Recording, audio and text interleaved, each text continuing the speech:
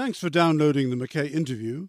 John W. Wood is a former global chairman of Republicans Abroad and chairman of the Trilateral group in London. He's my second guest in a three-part miniseries on the state of America today.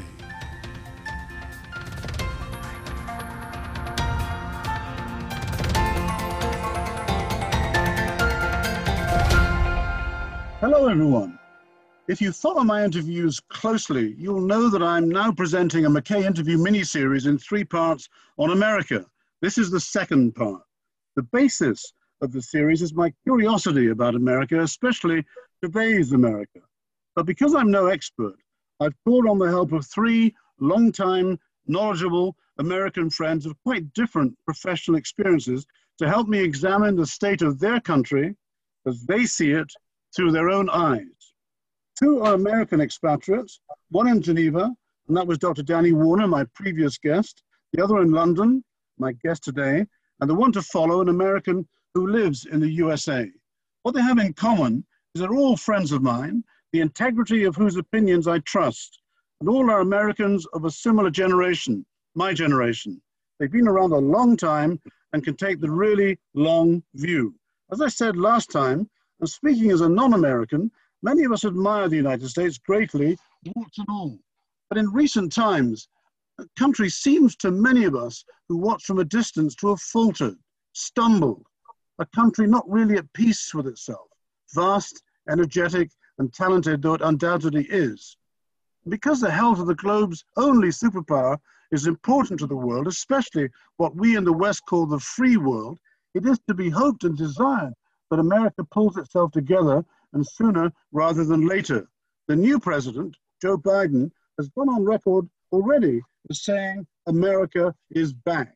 And so with the help of my guest today, and in fact all my guests, we're going to look at where America is now and how it got there. I mean the end of the Trump era and the beginning of Biden's, why the turmoil and rancor across the land culminated in the defeat of Trump on the 4th of November, and was and still is seething in that country that caused that eruption, why so many millions of Americans believed last November's election was stolen, to use the word of the man who lost, and whether or not America's two-party system, Republican and Democrat, is dead, or more precisely, is the Republican Party of the Trump era moribund?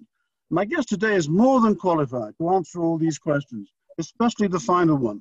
And I say that because he was, for 8 years, global chairman of Republicans Abroad, the official arm of the Republican Party abroad, stepping down at the time of George W. Bush's inauguration in 2001. I'm delighted he's accepted my invitation today, as we've been friends for more than 30 years, and I know that he does not do interviews often, if at all. Now, most of you listening will probably not have heard of him, although I know some of you tuning in will know him well. He is an international businessman with many fascinating facets and with an acute strategic and thoughtful political sense. Without telling you too much about him at the outset, I can mention that he's already told me that even though he is a Republican, he voted 3 times, not so long ago, for Democratic candidates to the White House. John W. Wood is based in London, where he's lived for many years, visits the USA often, and joins me via Zoom. Hello, John. Welcome to the McKay interview. Good morning, Michael. It's always a pleasure talking to you. It's good to see you, John. John, please allow me to tell the listeners a little bit more about you. And after that, as our conversation progresses, they will see why I thought your opinions, your long view, would be invaluable to this mini-series. You're chairman of the Trilateral Group, a holding company involved in consulting, economic development, policy analysis, and communication strategy. You're chairman, co-founder, together with Dr. Evgeny Belikhov, the distinguished Russian nuclear physicist, of the Institute for Applied Science, a non-profit East-West organization dedicated to the peaceful application of nuclear, chemical, and biological science. You're director of Middle East Consultants and the Windsor Energy Group, former director of Oxford Analytica, and a former advisor to the Undersecretary for the International Security and Non-Proliferation at the U.S. Department of State. John, let's start with the same first question that I put to Danny Warner a few weeks ago. Context. Context is an overworked word these days, but you and I are of the same generation, though you're a little bit older than me, and remember well the upheaval in the 1960s and the early 70s. Looking back, John, those were major events: the Vietnam War, race riots in America's major cities, civil rights, student unrest on the university campuses, and even deaths on campuses, the political assassination of Martin Luther King, Bobby Kennedy, Watergate scandal, the resignation of President Richard Nixon. John, to what extent do they provide context as to where America is today, or do we need to go back even further in history to understand? Just cast some light on that, please. Michael, I agree with you. Context is everything, and the events that you cite are well worth keeping in mind. America, being an entire continent and the third largest population in the world, is always an unruly, dynamic, and sometimes unsettling place. And the incidents you cite, the riots during the Vietnam War, the assassinations, stirred the country up greatly, in some ways even more than what we're seeing now. But it is important to realize the country does go through these periodic unsettling events. Generally, afterwards, things have become better as a result of them. But look, John, I don't want to spend too much time looking back nor dissecting the Donald Trump epoch in the White House, but he's a unique political phenomenon, at least in modern times, and we cannot ignore that. How would you describe America's condition leading up to and immediately after the presidential election, and then during that period between early November and the presidential inauguration on the 20th of January, and then in particular on that unforgettable 6th of January when the armed mob raided the Capitol building? Could I call that a pivotal day? Would that be an exaggeration? Would you call it, John, a pivotal day? Many have called it an insurrection, but I'm curious to know how you see it and what your analysis of what went on that day. But, John, before you deal with that, please tell me as near as possible, because you are dispassionate and insightful in your views about Trump's presidency, why so many people voted for him and believe in him. And you know the Republican Party, you know how that machine works. How did Trump get elected in the first place back in 2016? And a lot of people voted for him, and the Republicans did numerically quite well last November, though not well enough to win. So how do you see that in the general picture, John? Well, again, your point about context is a useful perspective. Trump definitely was a revolutionary political figure in that he came from outside the political system, took over a political party, and won a presidential election. But the background is that the population of the United States had been deeply unsettled ever since the financial crash, when so many lost their homes, so many savings were wiped out, and basically the economy lost $17 trillion worth of value. This caused tremendous unrest as people looked and saw that the people who were involved in the financial institutions, et cetera, got bailed out, but they didn't get bailed out. And my sense is that what was going on after that, people became more acute in their looking at the political system in Washington, and they were looking for change. First, they went and picked a four-year senator from Chicago who was Black, and he clearly was not part of the Washington swamp. He'd only been in the town for 4 years. Secondly, he was only one of two senators to vote against the Iraq war. So he stood out as not being a member of the swamp. So they elected him and had him for 8 years. His terms were then over. There was work still to be done. And the people who were running for the nomination at that time all were members of the political class. So from outside comes this energetic force, in many senses a revolutionary force. And he had, Trump, as we all know, is a very strange guy in that he's abrasive and many ways simple-minded, but he has extraordinary instincts. And at the time, Henry Kissinger, who's a wise advisor, said every now and then in a nation's history, a seminal figure comes along who challenges all the traditional orthodoxies, often caused great turmoil, but after he's gone, the entire vision of what is appropriate and what isn't appropriate and what needed to be done has been challenged and changed. And to a degree, I think that's what happened with Trump. He had an instinct for the fact that in the heartlands of America, people were out of jobs, were not doing well. On the coasts, people were doing well. And these people, in the main, had been ignored by the political classes. They had other important things to do. Trump tapped something with them. I mean, if you remember the last words of his inauguration, he said, "Hear these words, you will never ever be forgotten again." And I think that was a strong chord with people. And I think that's what, in a sense, propelled him into the White House. If you remember, he spent a third less than his opponent in that election. He essentially financed himself. So he's an outsider, and he shouldn't have won. And he did win. But because he had this instinct for where people were suddenly turning against the political classes in Washington, and he catalyzed that view. John, let me just pick you up on one point there, John. He was already well known, from what I understand, simply because of his TV career. So in that respect, he had a head start simply through television as a celebrity, whereas, let's say, Hillary Clinton was well known, but she certainly wasn't a celebrity. No, I completely agree. But he was a celebrity from outside the system. Yeah. And to a degree, he revolutionized the presidency because he became sort of a performance president, didn't he? Yeah, yeah.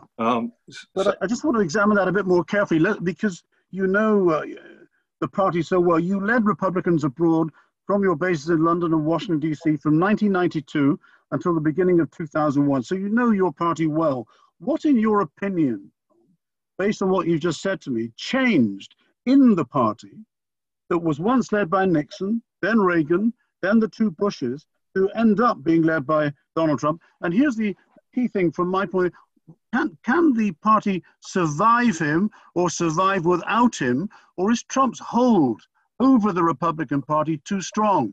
Describe the state of the Republican Party today and what you think will happen between now and, let's say, the congressional elections in 2022. And finally, the long question, please tell me what those who wish to inherit Trump's mantle in 4 years' time have actually been bequeathed. How many hours do we have? You've got 25 minutes, John. First, on the state of the party.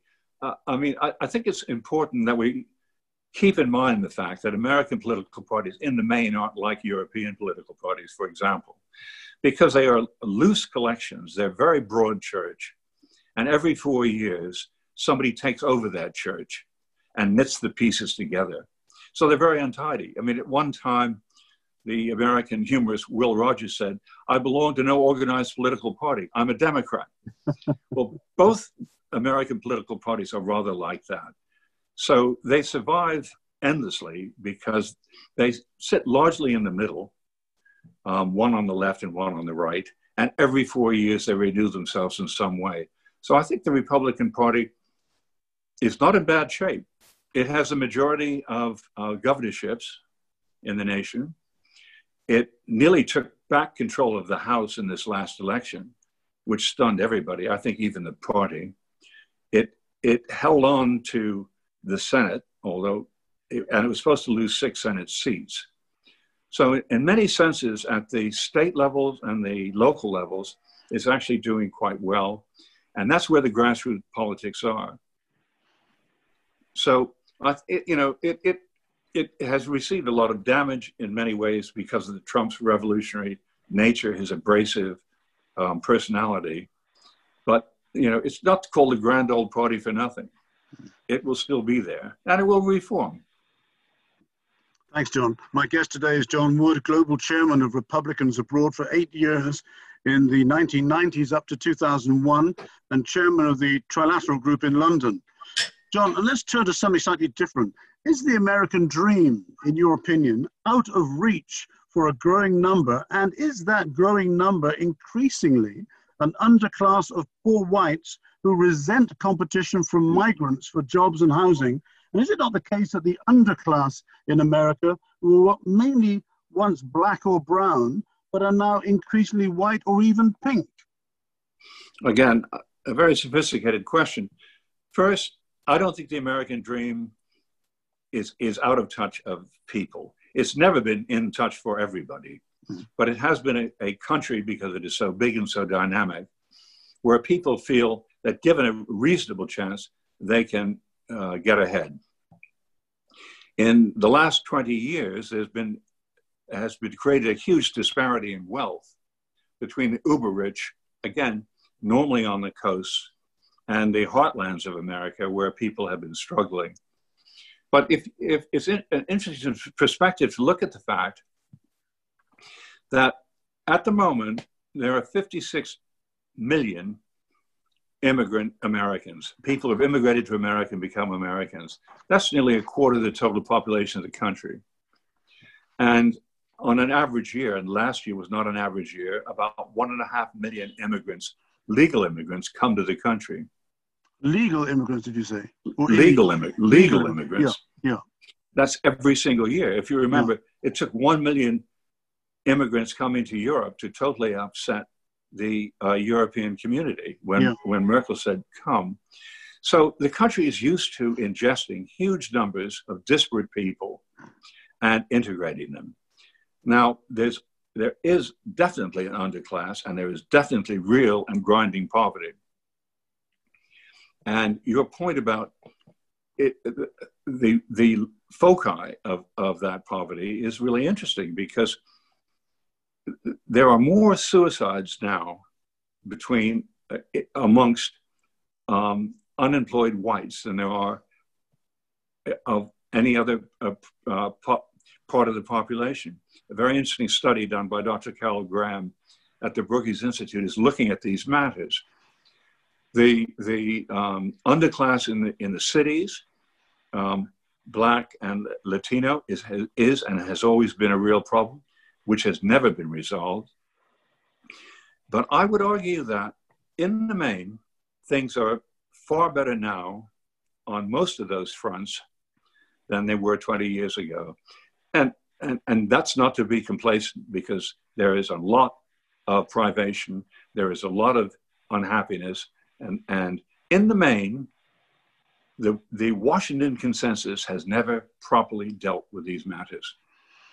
So let me ask you this then, John. Would you agree with me that racism still infects many parts of American society today, that America, or parts of America, never really came to terms or come to terms with its awful history of slavery and oppression, and yet, and the variety of racial mixture and skin colors I observed on TV across America in support of the Black Lives Matter marches, triggered by the police killing of George Floyd, as you know, and here in a way I argue against my own question, seem to indicate that maybe, just maybe, the public sentiment and desire for change is different this time, better and more widespread. What's your impression about the present state of race relations in the USA? And by the way, Trump himself was frequently described by his enemies as a racist president. I know you have some slightly different perspectives on the man, so please tell me. Well, certainly matters of race are unresolved in America.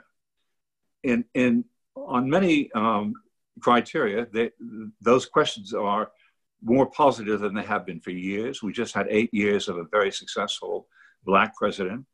We have a mixed race vice president woman now. The races are gaining power. They're gaining numbers, of course. The Latino, I think, are now 18% of the population of the entire country. And in some states, a lot more, I guess.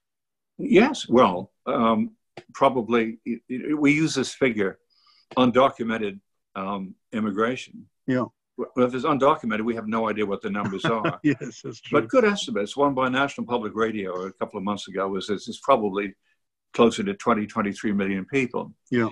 But this is the way America has always mixed. But these issues really do need dealing with. And the danger and the temptation is always to politicize them rather than to deal with them. And that's what we really have to watch out for. I see. Now, John, let's turn a little bit to the new president and look ahead. What does Joe Biden, in your view, need to do now and by 2024? And can he do it? And what will it take? Well, first, he successfully ran as the anti-Trump, and that worked very well. where you had a divisive revolutionary figure, Biden is the opposite.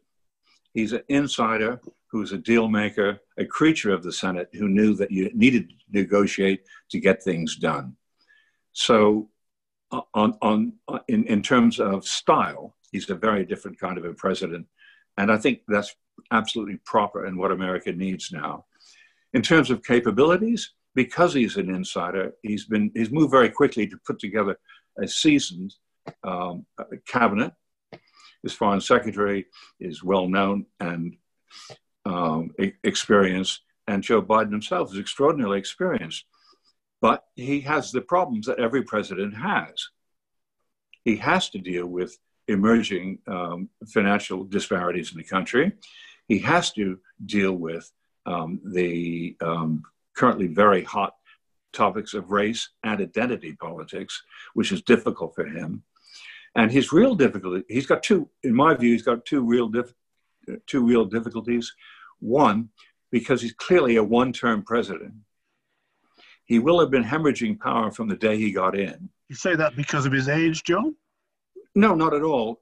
I mean, I don't think he can imagine running again after this term.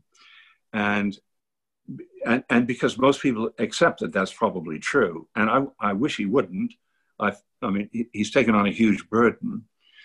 Once that happens, once you are a one-term president, you are hemorrhaging power. Now, he, of all people, being a Washington insider, knows this.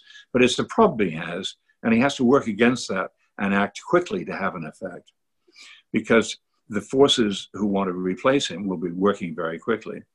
The Democratic Party is fractious, as always, but in trouble now. In New York, the Democratic mayor of New York has told the Democratic governor of New York State to resign. That's one of the most populous states in the union. In California, the Democratic governor is facing a recall petition from the voters.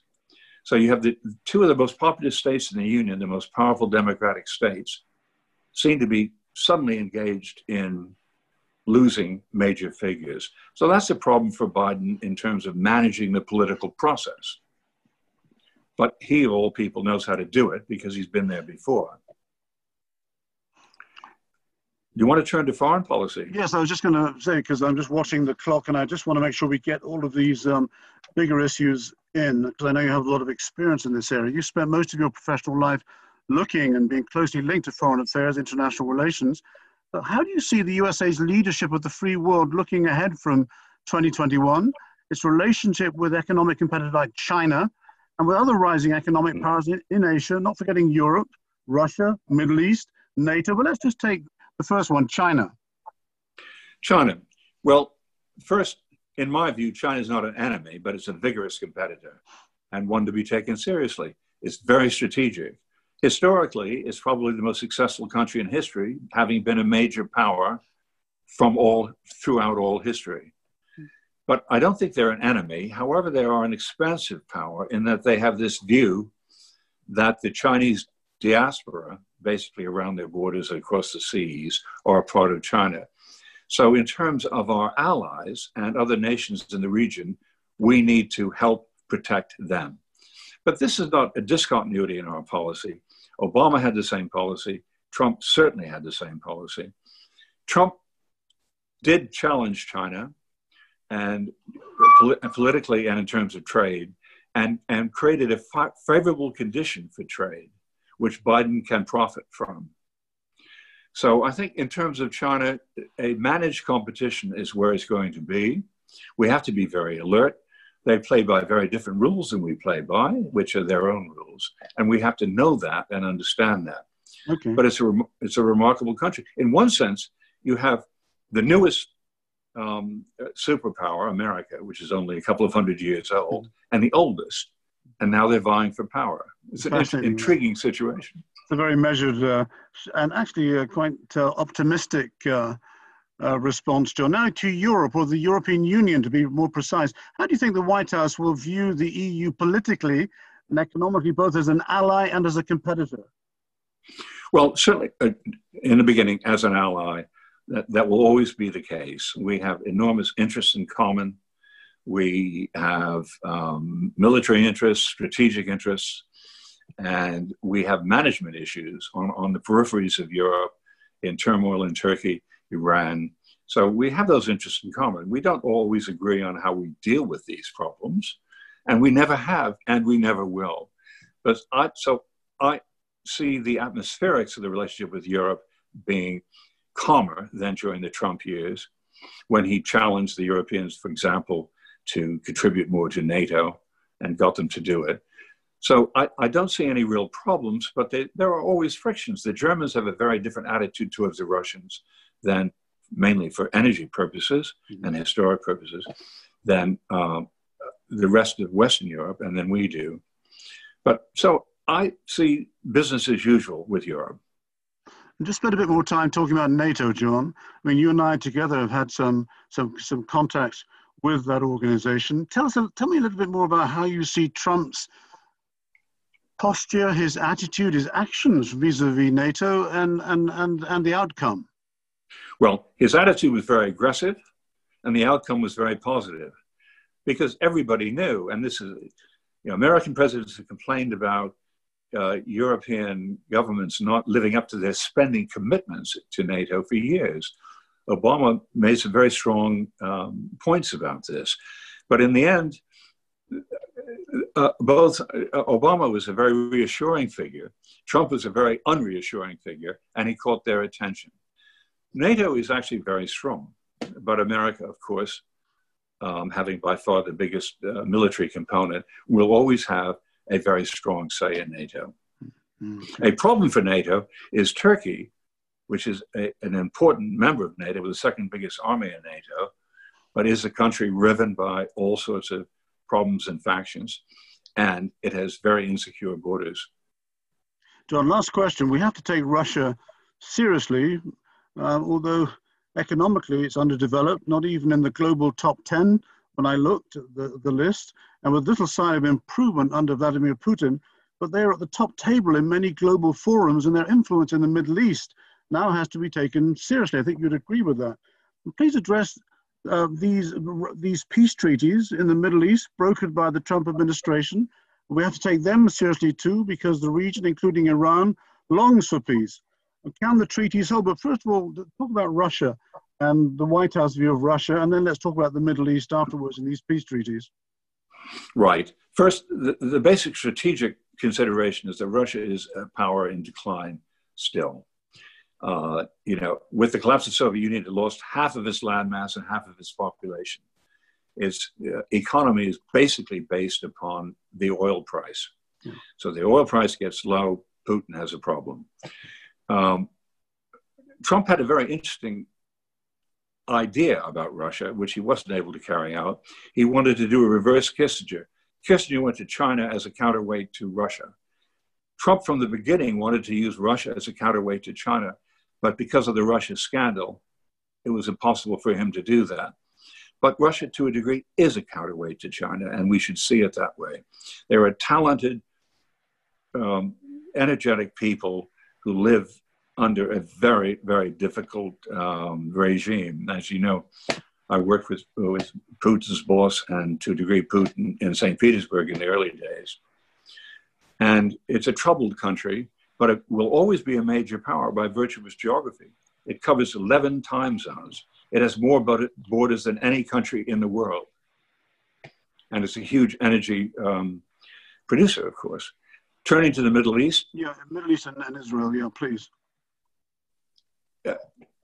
This is a real success for the Trump administration. He turned the Middle East equation on its head. He got the Israelis to go from saying, we will incorporate the West Bank and do these things, and we'll do it mildly to the Palestinians if you make peace.